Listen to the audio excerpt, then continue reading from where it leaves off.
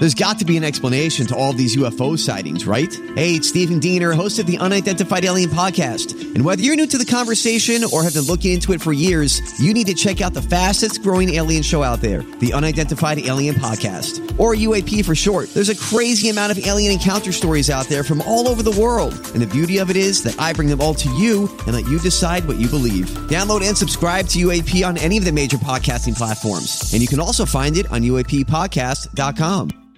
Sherman and Tingle in the morning. There's a story that came out that said Washington, D.C. is the hardest working city in America, which is, I guess, a huge accomplishment. Okay, that's fine. The laziest, I guess, was Burlington, Vermont, which is ridiculous. I don't know how they even came up with those decisions. They just drive through the town and look at the people. That's all it is. All you do is you just judge people. You look at them and you go, yep. That person, yeah, they're lazy POS. This is probably going to get us in trouble. That's good. But if we were going to ask, what is the hardest working Chicago suburb town? And then in retort, what is the laziest Chicagoland suburb? What people, what community of people, you can look at them and you go, man, they are just dirtbag lazy. Come on now. You can look at them. You can't judge them by the... You can. I know we're going to That's the fun of this game. It's going to get in trouble for this. All right. Don't go and choke anybody out over this, by the way. It's in fun. Just destroy somebody else's suburb and just describe their people, how lazy they are, why they're lazy. It's all in good fun here, all right? No choking involved. What is the hardest working suburb town, and what is the laziest? Let's go to Maggie. Maggie in Naperville. Yes. What is the hardest working city and what is the laziest suburb? Oh, God. Well, those are just such harsh words. I mean, I would probably say the hardest working is Chicago itself. I think there's a lot of hard workers out there. We're talking suburbs. Yeah, the suburbs. I don't know, man. Like, Good. Glad you didn't have an opinion on it. So the thing that I commented on was about the laziest one. I didn't say anything about the hardest working one. All right, good. Cool. The train is in the woods right now. I know. Yeah. Well, listen, I'm not on the radio. I don't know what I'm doing. I would say laziest or the suburb that doesn't have to work would be like Winnetka, like one of those old money suburbs. Okay. And you said they're the laziest? And why? Because it seems like, I mean, I think of Winnetka, I think of Hinsdale, I think of Glen Ellen. So you're going after rich people. Yeah, well, where you drive through and you're like, what do these people do for work to have these houses? Like, that's what I think when I drive through those places. Like, they can't be working that hard if their house is that huge. Like, it's just, they just have a ton of money. All right. So those okay, just if they have really nice houses, they must be lazy.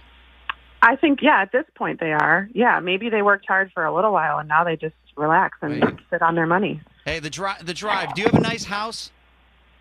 Whoever that girl is on the phone sounds like a total moron. Okay, listen. Oh, wow. Listen, who is this?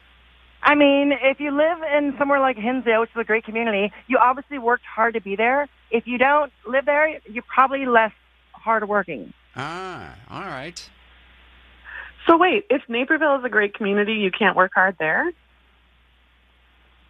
Well, you're bashing great communities and saying that they're lazy. That's the dumbest thing ever. Where are you from? You got to be from, like, Chicago or the city. She's from Naperville. They have a lot of... Well, then obviously it's a great area, so you work hard. Why would you bash yourself like that? Okay. All right, well, hey. Yeah! Hey, be nice. Be nice. Hey, Maggie, we appreciate you hanging out with us. I mean, yeah, that's fine. All right, well, hold on a second. Let's go to May. Hey, May, what is the hardest working suburb and what is the laziest? Aurora is the hardest working suburb.